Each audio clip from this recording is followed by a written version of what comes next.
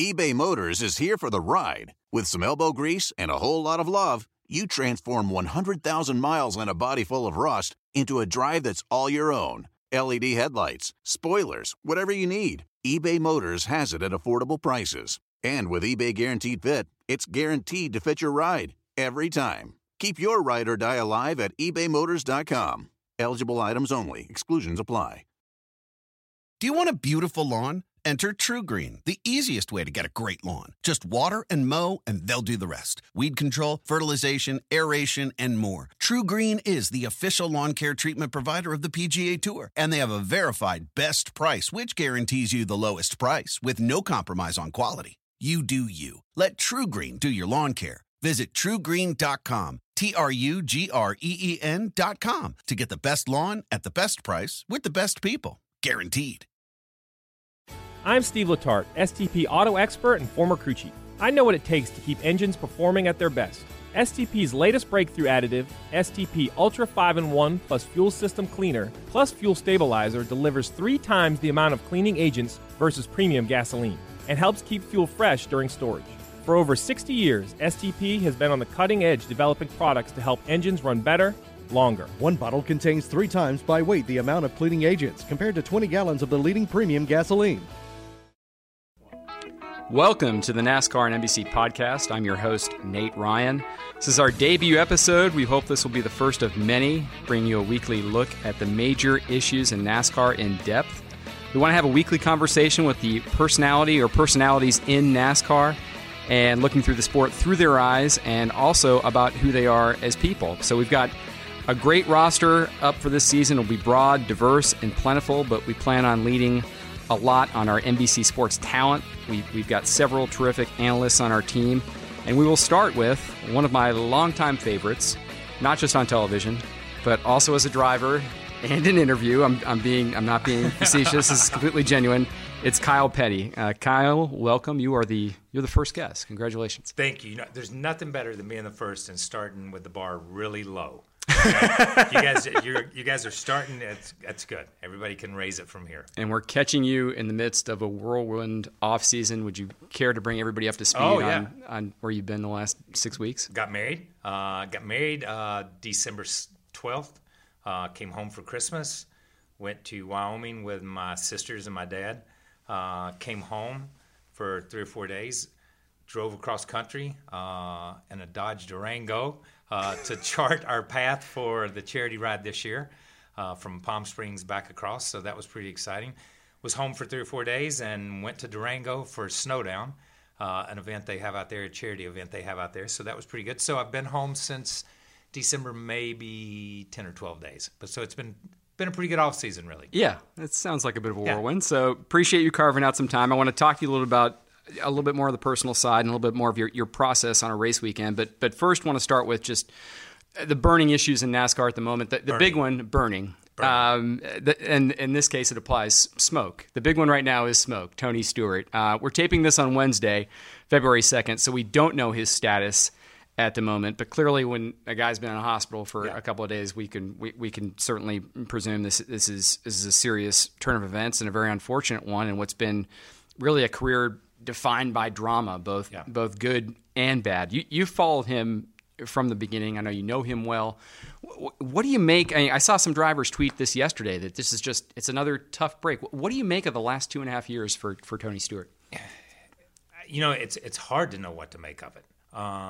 If we go back to the sprint car accident and then the tragedy that happened in New York, and then really honestly, had he recovered from that, I think we look at how he ran on the racetrack last year, and you not so much the physical side of it, but the emotional side of all the drama that went on in that previous time, and then you add this on top of it.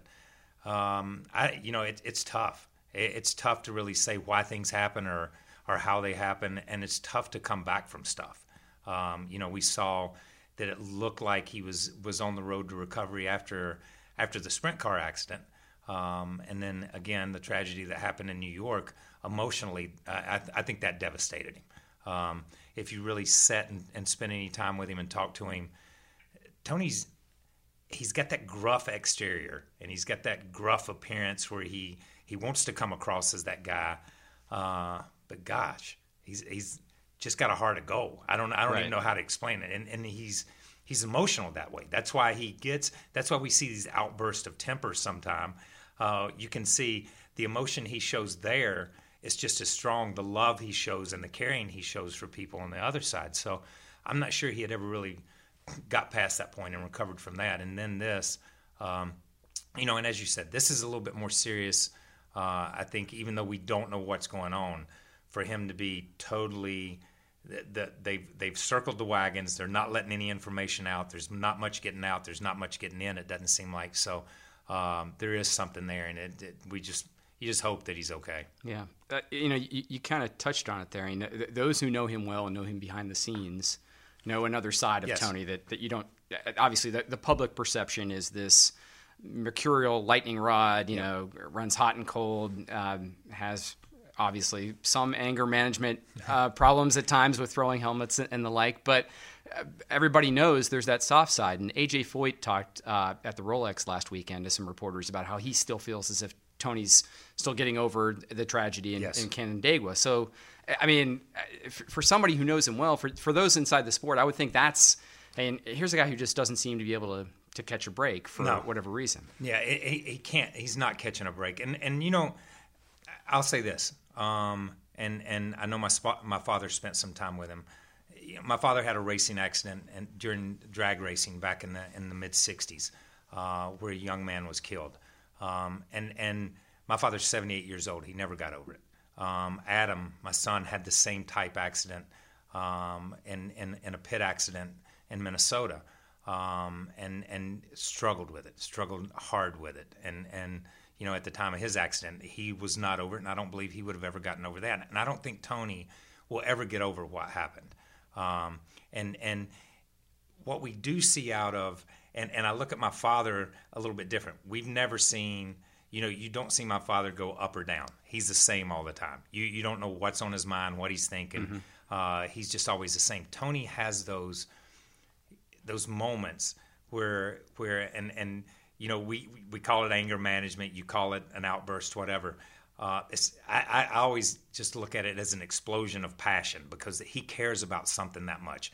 You've made him mad. He cares about racing. He cares about people. He cares about something that much.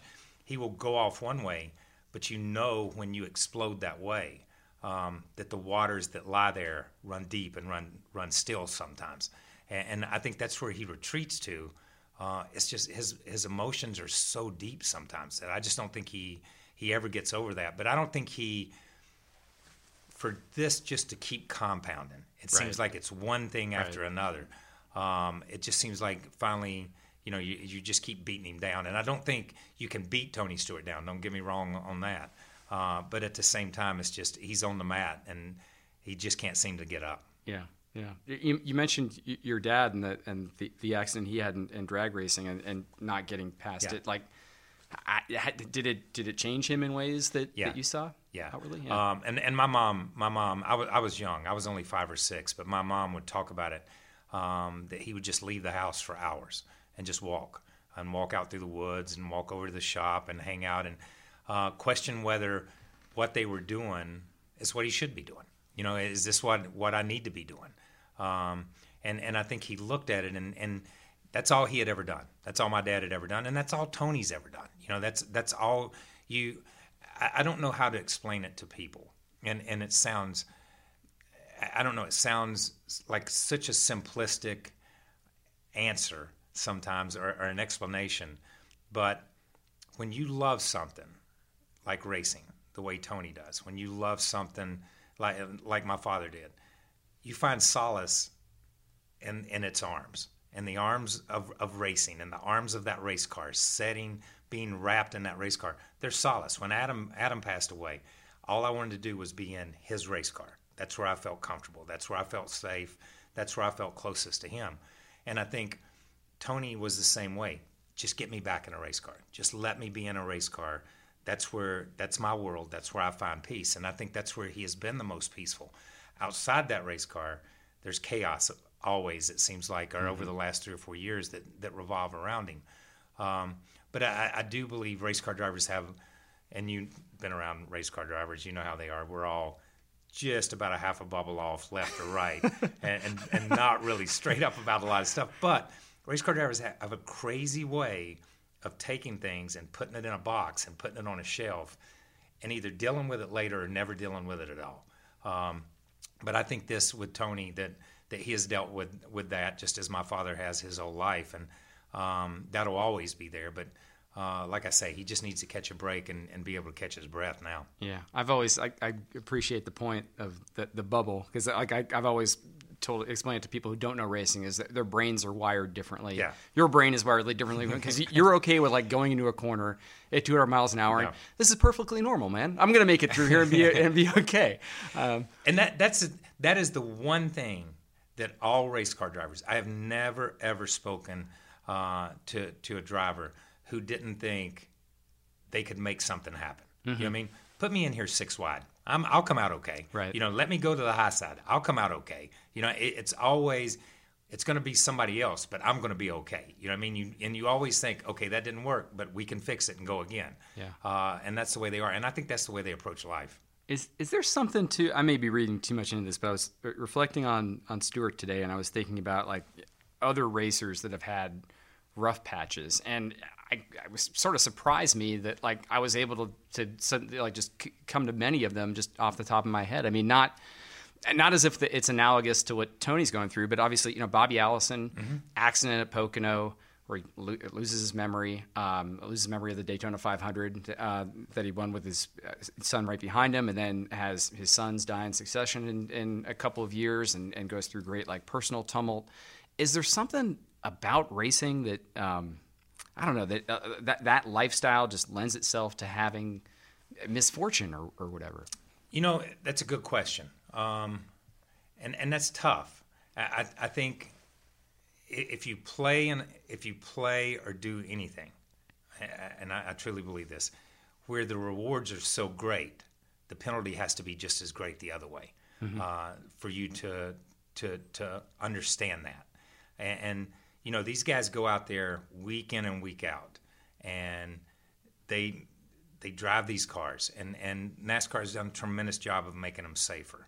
I grew up at a time where we would go to the racetrack, and we'd be playing in the infield with families, and somebody would come get a group of kids or whatever, and we would never see those kids again because their father had been killed in the race. Wow. Or something had happened. And you think back on it, and at the time when you're 7 or 8 years old, it's just normal. It's to some crazy degree, it's like growing up in a war zone, because you just don't, it twists you a little bit, but you don't realize you're being twisted at that time. And, you know, I think when you win Daytona or you win a championship and you see these guys and the elation that they have and putting it all on the line to get to that point, there's a reverse side of that coin. There's another side, and the tragedy can be just as deep, and the pitfalls of the sport can be just as deep. And I think when we look at that, when you look at Dale Sr. and his accident, when we look at some of the great drivers who have come along, and how at different times, as high as they've been just as low the other way. And it kind of, and sometimes maybe it just balances itself out. My dad always had this crazy thing where, you know, you can run out of gas on the last lap and lose a race, but you'll probably win one because the gods have a way of balancing the world out. So if you're going to have a lot of highs, you're going to have some lows that are just as far, I think. And maybe that's more of a philosophy than it is anything else, but I think you have to approach it that way. Right. Before this most recent news with Tony Stewart's back injury, he made news a couple weeks ago at the media tour. The focus was on the fact that he said NASCAR chairman Brian France doesn't spend enough time in the trenches, as he put it. He showed some measure of respect for Brian, but also clearly wanted to see more of him at the races, thought he wasn't connected enough. That was everybody focused on. What I want to ask you about is he also called out his peers somewhat indirectly, in that he said that he wanted Brian to be there so that they would speak their minds in front of him more often. I think he felt there was almost this undercurrent from Smoke of, I'm the only guy out here who's speaking my mind. Yeah. And, you know, even when he's in those driver council meetings, I think he feels like he's not seeing Brian, when all of his peers now are having this new way of having a dialogue with NASCAR, he's still not seeing the chief guy, and I think he still feels like he's not the guy, or he's the only guy who's saying those things. You were outspoken in your day. You were not hesitant, I think, to take on NASCAR. Does Tony have a point? Yes. Do drivers need to be just more outspoken? Outspoken for the sake of outspokenness, no. Okay? To just say something, no. I do believe that they need to be able to speak and not fear retribution and not fear a backlash from what they say. I told Mike this, okay, and Mike Helton this one time, and I will say this to you. I said some stuff on TV one day, and Mike came to me and he said, This was another network? Another network, yes, another network. And in the beginning, when I was maybe more outspoken, and I said some stuff, and Mike said, why do you hate us? Why do you hate NASCAR? Why don't you like NASCAR? And I said, man, you got it all wrong. And he said, no, I just don't understand it. And I said, I love NASCAR. I said, my grandfather was here from the very beginning, and he chose this life. And this is the life that my father followed and I follow. And I love everything about it. Love the fans, love the racetracks, love racing people, love the race cars. And I said, but as my grandfather came along, I said, he questioned everything that Bill France Sr. said or did. Why are we doing this? Why are we doing that? Why is this? Because he loved the sport and he wanted to know it.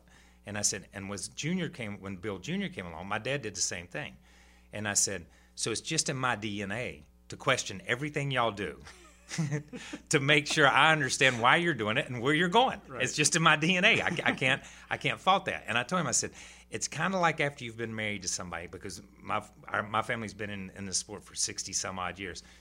When you're married to a woman after 60 years, you can tell her she looks fat in that dress. She still knows you love her. Right. You love her more than anything in the world, or you wouldn't have been married to her for 60 years. You wouldn't look after her. You wouldn't take care of her. You wouldn't go to church with her. You wouldn't just be there for her. She knows you love her, but you can be honest with her. And I think that's what Tony is trying to say sometimes. I love this sport. Mm-hmm. I just got to be honest with you. I just got to throw it out there and say, why did this happen? Why aren't you doing this? Why are we doing that? And I think Tony's really good at doing that. And I think as Tony also came along, and as we go back and saw what Senior did and saw what these other guys did, the trailer was always open when Bill France Jr. was here.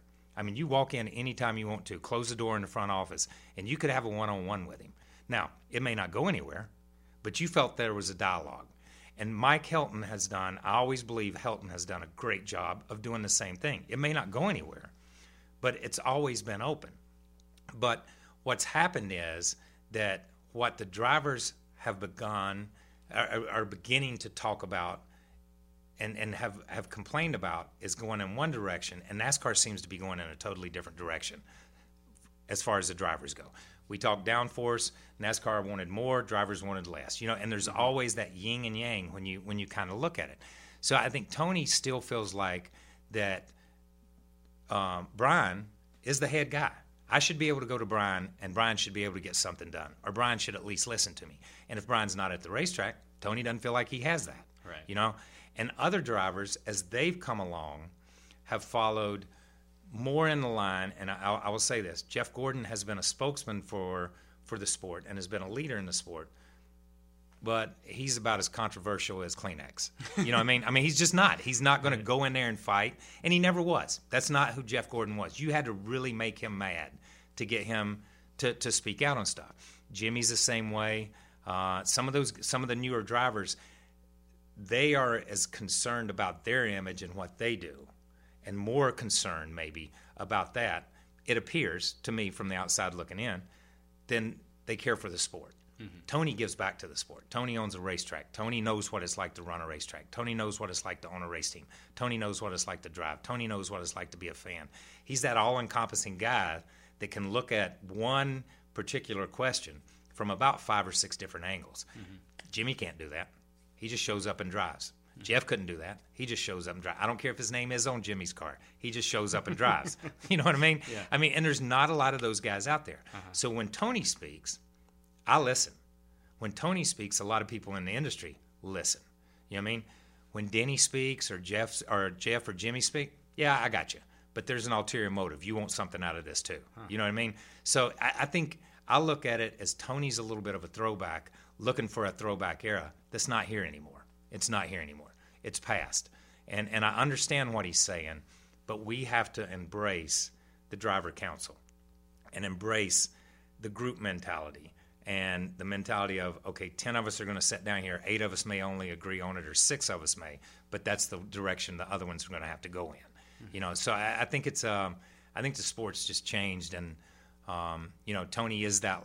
He's probably that last throwback, and I would like to see guys be more open and honest about what they think about track conditions, or what they think about safety conditions, or what they think about this and that.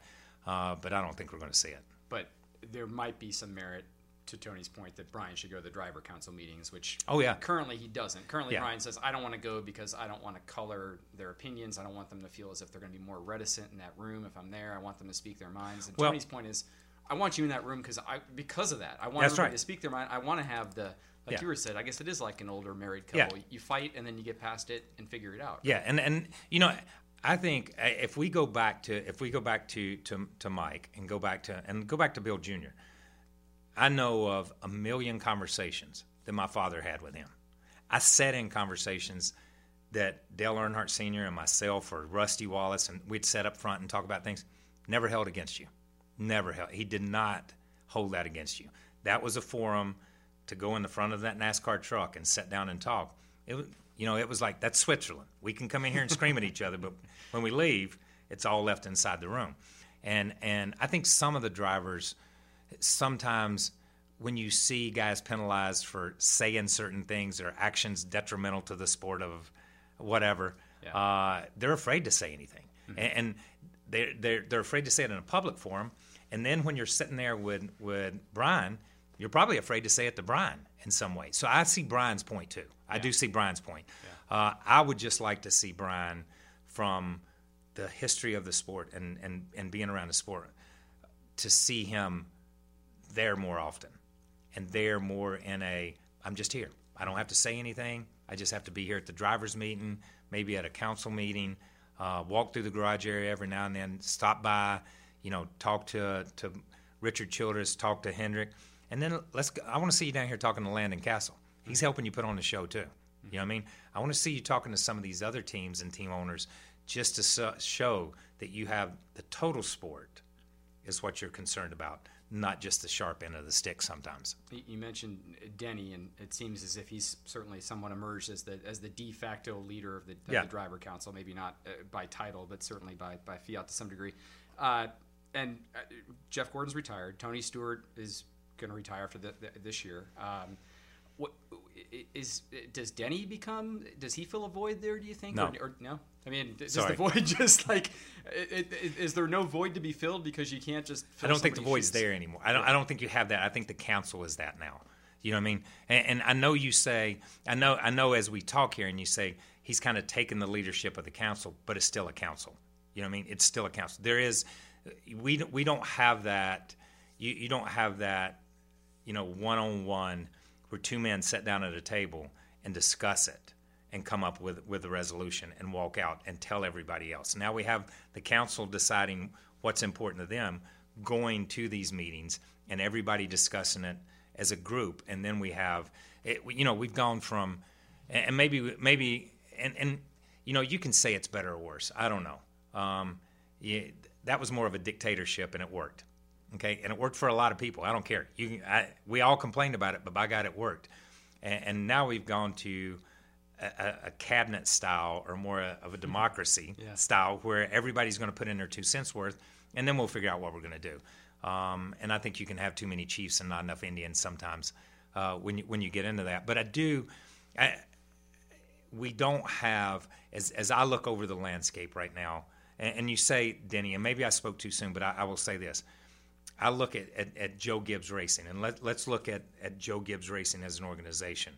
Is they have an incredible amount of talent. When we look from Daniel Suarez all the way to Matt Kenseth, and you look at Matt and you look at Kyle that just won the championship, you look at Carl and you look at Denny, and let's take Carl out and take Matt out, and let's look at where that team was when it was Denny and Kyle, tons of talent, but were they really going anywhere? Mm-hmm. And then Matt comes in, and boom. And I'm not saying that Matt added to it, but Matt's a thinker. Matt's a little bit more cerebral on how he approaches the sport. Mm-hmm. I look at Denny, and let me put it in these terms. And this is why I say it's tough to be a leader at this stage for Denny. I think he can be, and I think he can mold himself into one. But I looked at Joe Gibbs like this, and I'm going to use a baseball analogy. They had Kyle Busch, and they had Denny, and you've got this team over here, and you just got a bunch of guys that throw fastballs. From a baseball analogy, you just got guys that throw fastballs. They put Matt Kenseth in, they got a pitcher. Right. Okay, they got a pitcher. He'll throw a changeup, he'll throw a curve. He's at that stage in life where he doesn't have to depend on overpowering you. He can outthink you, he can outdrive you, he'll outposition you. He thinks about the race. He doesn't just go out there and run the car in the ground. And I think Denny and Kyle have seen how that works, and they're becoming pitchers. Right. These two guys are becoming pitchers by following Matt. And now we see what the team's done over the last 2 or 3 years. So I think that's changed the mentality of that team a little bit. And that's why I say Denny's still a fastball pitcher to me. You know what I mean? So he's not that guy that's the veteran in the bullpen that's going to say, hey, kid, you're going to throw your arm out by the time you're 26. Right, you know what I mean? Right. Hey, quit hitting the walls, quit doing this. Let's think about it a little bit. But Matt is that guy. So, I think there are those guys that are quiet like Matt and those guys that are in the garage area that when they speak, people listen because they speak so infrequently. Right. You know what I mean? And they'll begin to rise up a little bit higher up the totem pole as we see a Jeff Gordon or Tony Stewart go away. That's a fascinating analogy. I mean, because I think you're right. I think Matt Kenseth is like the wily veteran. Yeah. He doesn't throw 95 or 98 like Kyle Busch does anymore, but he has that way to be a clubhouse leader to get the most out of his ability. That's the way I look at it. Hurling. That's fascinating. Speaking of the democratization of NASCAR, on another front, we're starting to see this as well. Maybe not to the same extent, well, somewhat with the Race Team Alliance. And now we're talking, it sounds like this system of charters, which is going to be de facto franchising essentially, is going to happen in NASCAR. And what gets me about this, Kyle, is I have not been around NASCAR quite as long as you, but I've been around long enough that I know that this has been an age-old discussion. Yeah. And whenever franchising, which NASCAR doesn't want to say anymore, but whenever it was brought up in the past, it was always no, never going to happen, independent contractor model, this is the way it's done. Yeah. And even when the RTA formed, the initial reaction from NASCAR was very frosty, and maybe that was just inherently how they've been sort of trained to react. Maybe it was like a Pavlovian sort of oh, well, franchising, no, we can't do it. It seems like it's turned on a dime in the last year and a half. What's your take on, what's changed that suddenly now we're talking about basically franchising teams? I don't know. And I truly don't know why it happened this quick. Because as you said, and it's funny, I watched the Hall of Fame stuff and you watch Curtis Turner go in. Curtis Turner was banned from NASCAR for trying to start a union. Right. For better pay, safer conditions, all these things. And here we are, 2016, 50 years later. Exactly. And that's where we're at. We're in the same place. It's the same discussion. Same discussion. And my dad and a bunch of them tried 10 years or 12 years after Curtis to do the same thing. And they all came home from Talladega and, they broke the union right there.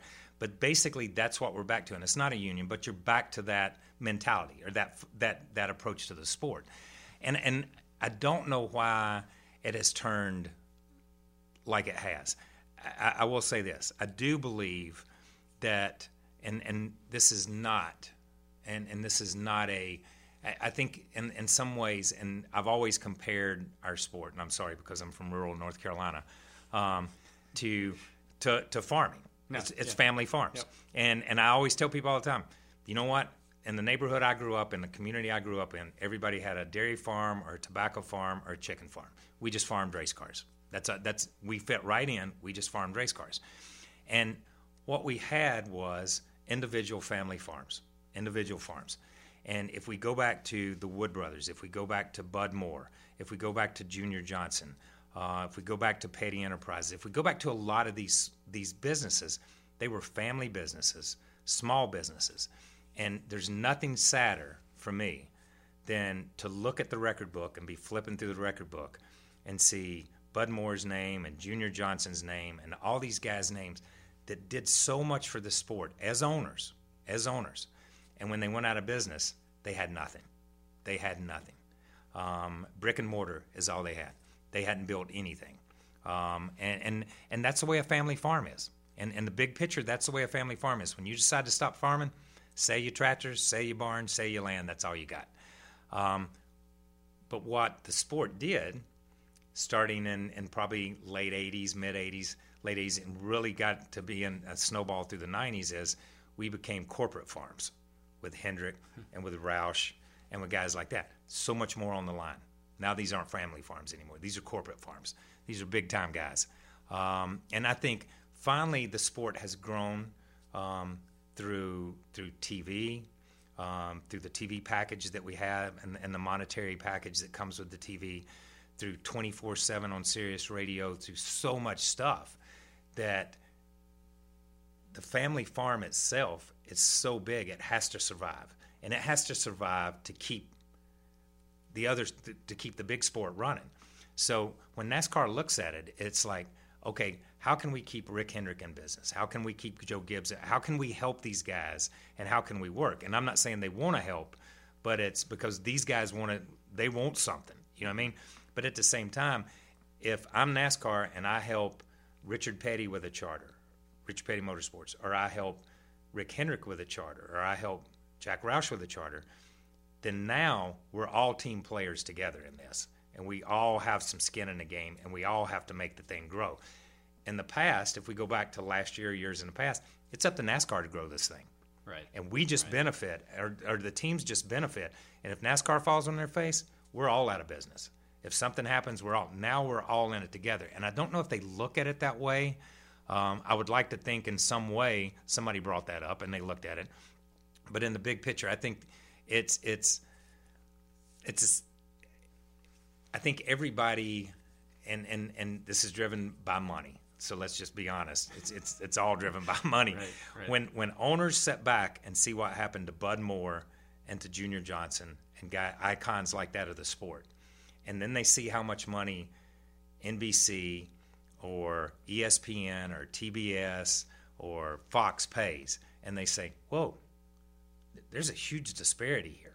You know, I don't want it all, but I want my share." Mm-hmm. Then I think that's what, and you look at what the NFL does, and you look at what other sports do, and you say, why can't our sport be closer? We might not want the same package, but why can't we get in the ballpark and be closer? But I truly, just as we talked about the Drivers' Council and how the model changed, this is a total paradigm shift in this sport. And also, like, I wonder about it from the NASCAR perspective, the dynamics of versus 1969 Talladega, where NASCAR can say, okay, fine, you want to adhere to our rules? We'll go get 43 other people, 43 other cars, and we'll do this race. It seems to me like the landscape in terms of that, with the wave of consolidation over the industry, you can't really be an independent in any sense of the word anymore. You can't just go build a car and build an engine. You got to talk to Rick Hendrick for an engine, or you got to talk to Roush Yates or Toyota. And it seems to me like the owners hold more of the cards now than ever before. In some ways. Yeah, I think this is, and I told Steve O'Donnell this a few years ago. The consolidation of engine manufacturers is the thing that scares me the most, because I've seen it in open wheel racing and other forms of racing where if one engine manufacturer pulls out, half the field's eliminated. Mm-hmm. How do I furnish engines to these guys? So when we started seeing the consolidation of the Ford engine package or the Toyota engine package, and you talk about that consolidation in NASCAR has trickled from the Cup Series to the Xfinity Series to the Truck Series.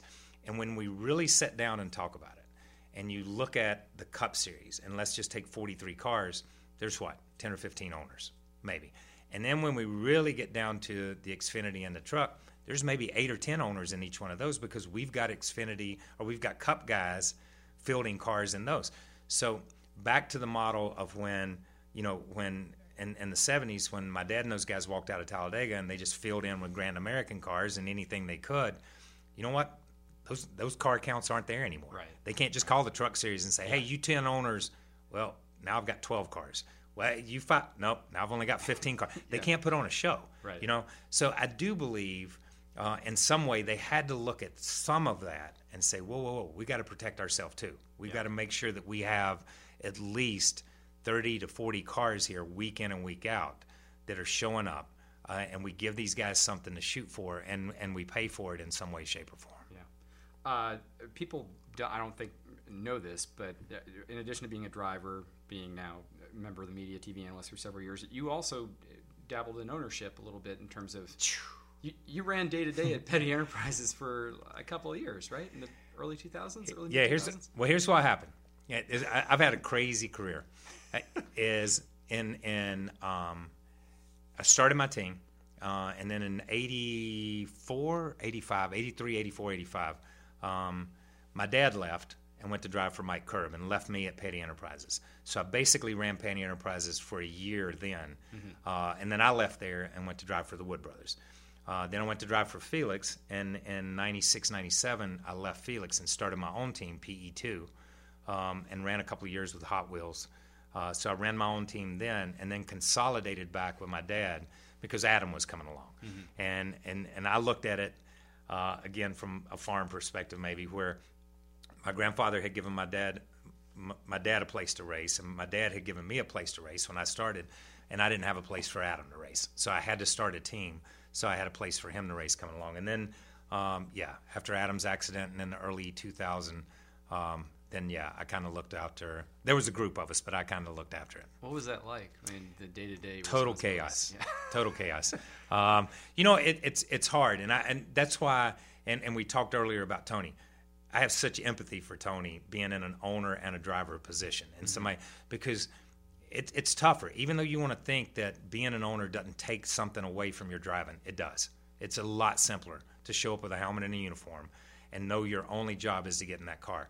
That your job is not to, well, I've got to go do sponsor appearances for not only my car, but for the other car too, because I'm part of the package and it's a part of the deal. And yes, we've got to hire a new crew chief, so we need to interview him and I need to talk to him and we need to make sure that he fits with this driver or that driver, or that our engineers and everybody work together. So it's tough.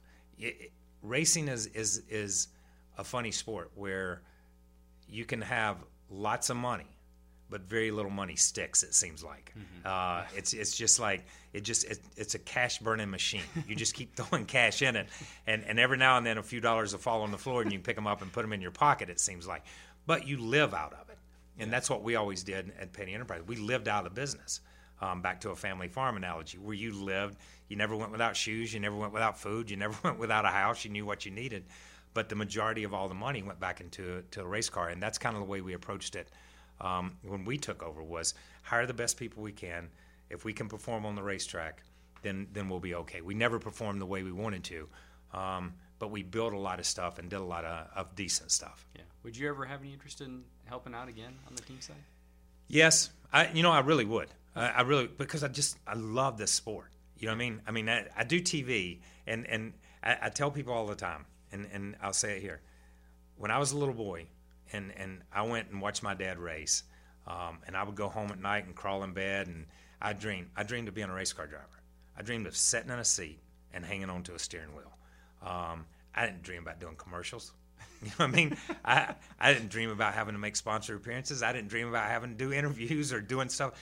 I dreamed about driving a race car. That's what you dream about. You don't dream about all the peripheral stuff.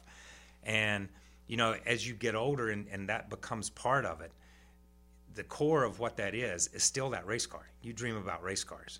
And, I do the TV stuff. I never in my life dreamed someday I want to be on TV. That's right. That's going to be my dream job. You know what I mean? This is my secondary job from my perspective, because it's not my dream job. I'm sorry, it's other people's dream job, but it's not my dream job. And so to be involved in racing was to do TV and do stuff. It kept me around race people. It kept me in the garage area. It kept me talking to people. It kept me around race cars. And my dad, he thought he could get away from it, and he sold his team and then went back and spent all the money that he made off selling it and bought another team. So he can't get away from it either. So for me, just being around race cars and being around the people. So, yeah, I think it's a different perspective now because I don't have the driving part. So you could focus more on the ownership. And I will say this, and I've said this before, okay? When I look back on the history of the sport, okay, and I look back at this sport, and I look at guys like my dad, guys like Cale, guys like Darrell that started his team, guys that started teams, Ricky Rudd, guys that started their own teams and did stuff, and they've not been the most successful teams. You know what I mean? Right. But when I look at Childress, that's a successful team. When I look at journeyman drivers, they're better owners than superstar drivers. Okay? And I'll go to the NBA. When I look at journeyman players, they're better coaches than superstars. Superstars make terrible managers. Terrible. Yeah. Because superstars don't understand why you can't do what they did. Mm-hmm. You know what I mean? Why can't you just drive it like I drove it? Why can't you just make that move? Why can't you just do it? Where a guy like Childress can look at it and say, I understand. I got you. Let's do this. Let's shuffle this way and let's do this. I don't consider myself ever in any conversation to be a superstar. I would be more of a journeyman driver. So I think I look at it a little bit different, and I definitely look at it a little bit different than my dad does sometimes. But I look at it from a little bit different perspective. But I do want to be involved in it, even if I'm 90 years old. I want to be here somewhere. Right. Before we came in here, you were telling a great story about the team, which I got to have you tell here, about finding these balance sheets from the 1950s that your grandmother kept. My grandmother, we were going through the shop. I just left my dad's shop earlier, and they found a box. My grandmother always kept books. It used to be Lee Petty Engineering, and then it became Petty Enterprises, and now it's known as Richard Petty's Garage or Petty's Garage and Richard Petty Motorsportsman. Until my grandmother got sick, my grandmother wrote all the checks for all the bills for everything that everything went across her desk. When she was 75 years old, everything's still going across her desk. And it's so funny that we found some stuff. We found some stuff in a box up over the thing, and I think you used to, and we saw this. NBC did a piece on this last year with Lightning down at one of the ticket sellers at Daytona, and Miss Upton is who she was for us. And she would sit in a car after the race, and you would go over to the window, and she would say, Richard Petty finished 26th. Here's $600. You know what I mean? And she would hand the money out the window. And that's how you got paid. It didn't come in a check. It didn't come, you just got paid in cash. Station wagon that they were in would be full of cash. And it would be locked up. But anyhow, so we found some receipts that said Richard Petty at Rockingham won $450 for finishing 28th or something like that. But my grandmother had we had a plane ticket. My grandfather went to New York, and the plane ticket was $38 round trip from Greensboro, North Carolina to New York. Had a check for Greensboro and a check for New York because it was taken off from Greensboro to land in New York. And he stayed at the Bristol Hotel for $7 a night. He was up there for 3 days. All his receipts were paper-clipped to this thing, so $38, $7 a night, $21. Now you're looking at $59. Then he had some food expense, and she wrote on the bottom of it, he spent too much. and I'm thinking, that's when racing was racing right there. He went to New York on $50, and he spent too much. Extravagance. But it's cool, and we were talking about it, because it'd be cool to go back through that. Yep. And you know, it showed where they went to a junkyard and bought 4-leaf springs for $1.25 a piece. You know what I mean? Went to a junkyard, bought 4-leaf springs for a race car for $1.25 a piece, $5. And those might have won a race. Yeah, and they could have won a race somewhere. That's exactly right. Who knows? They could have won a race. But it would be so cool, and I'm going to have to bring that up to my dad. We need to go back and look at 1961 or 1968, whatever, and go through all my grandmother's checks and all the receipts and say, this is how much it cost, because it's there somewhere in those books. Right. That's a great story. Finally, I want to talk a little bit about process for you on a race weekend.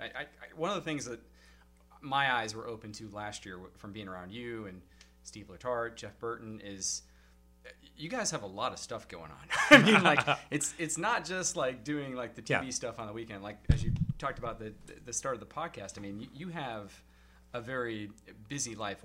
What's a race weekend like for you in terms of process? How do you get through it? You know, how do you balance everything? Well, you know what? It's funny because I probably do it a little bit different than some of the other guys, because your job, and I'll go back to you when you were riding and you were doing your stuff, and a lot of the stuff that you would do Monday, Tuesday, Wednesday, Thursday, but you finish that loop and you close that loop at the racetrack, you know, and you would sit down with Tony, or you sit down with and I don't really try to talk to drivers about anything at the racetrack, or crew members or crew chiefs or anything at the racetrack, other than to just BS with them, because that's their office. That's where they work. Okay. That's their job. Yeah. So I try to be that guy when you see Kyle coming, you know it's just going to be BS. He's not going to ask you something serious at the racetrack. Right. If he needs to know something, he probably called you Monday, Tuesday, Wednesday, or sometime on Thursday, and you talked about it on the phone, you texted each other, you emailed each other, whatever, but you had the conversation so he knows how you feel about it before you get there. Because the thing is, once I got to a racetrack as a driver, I just wanted to focus on that car. You know what I mean? And that's what you want to do. And it seems like anything that distracted from that. So, but you get there, you spend time in the garage area, you walk around, you talk to guys. Listen, we were in business at Petty Enterprise for 50-some years. There's still a lot of guys in that garage area that used to work for my dad and that I've known my whole life and that worked for us. So I'll go to Childress's crowd or walk around and talk to some of those guys, talk to Joey, talk to Matt some, and just try to just see what's going on. But, you know, when you get there, and you know this, it's an ever-changing story. And it evolves from Friday morning on who's fastest in the first practice, who crashes in practice, who has to go to a backup car, who has to do this. Somebody got caught with this in pre-race inspection or pre-qualifying inspection. Somebody's too low when it's over with. Something's a carryover. There's always one or two stories that are a carryover from the week before. So you're always doing just listening and talking. But, you know, we do more meetings than I'm aware. You know how I am. I've been in a few of those. You know how I am on the meeting person. I like glaze over after about 5 minutes, and that's my big deal. But the thing is when you're there, you're just absorbing everything. You know, from pre-race to post-race to what's going on in the race, and sitting in the truck and watching the race with Chris Devoto or Dale Jarrett or whoever's on the post-race show, and picking out the highlights and doing all that stuff. It is. You show up at the racetrack at 8 or 9 in the morning. But you're still there when the last car's running too. You know what I mean? And that's I think that's the part that people don't understand.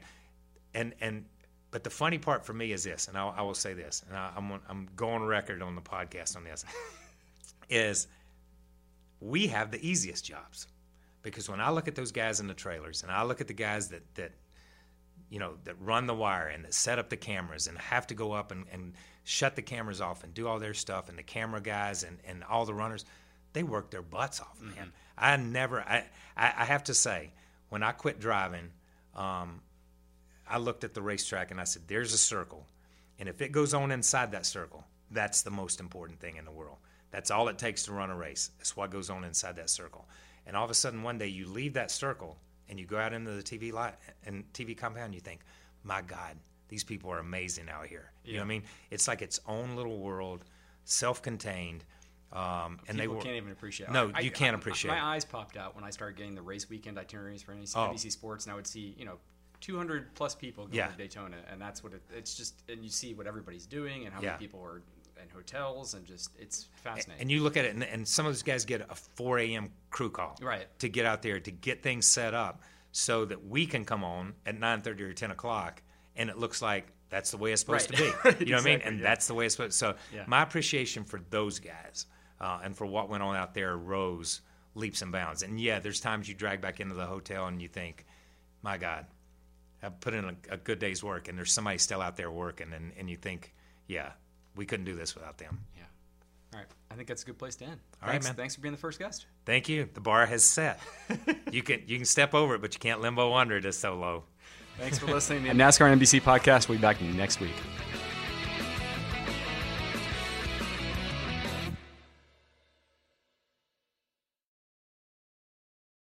I'm Steve Letarte, STP auto expert and former crew chief. I know what it takes to keep engines performing at their best. STP's latest breakthrough additive, STP Ultra 5-in-1 plus Fuel System Cleaner plus Fuel Stabilizer, delivers 3 times the amount of cleaning agents versus premium gasoline and helps keep fuel fresh during storage. For over 60 years, STP has been on the cutting edge developing products to help engines run better, longer. One bottle contains 3 times by weight the amount of cleaning agents compared to 20 gallons of the leading premium gasoline.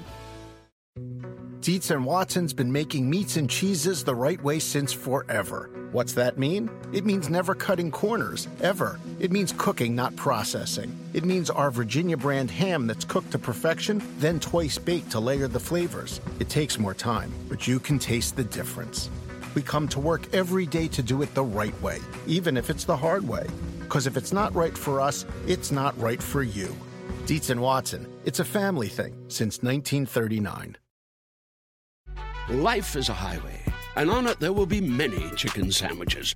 But there's only one McCrispy. So go ahead and hit the turn signal if you know about this juicy gem of a detour.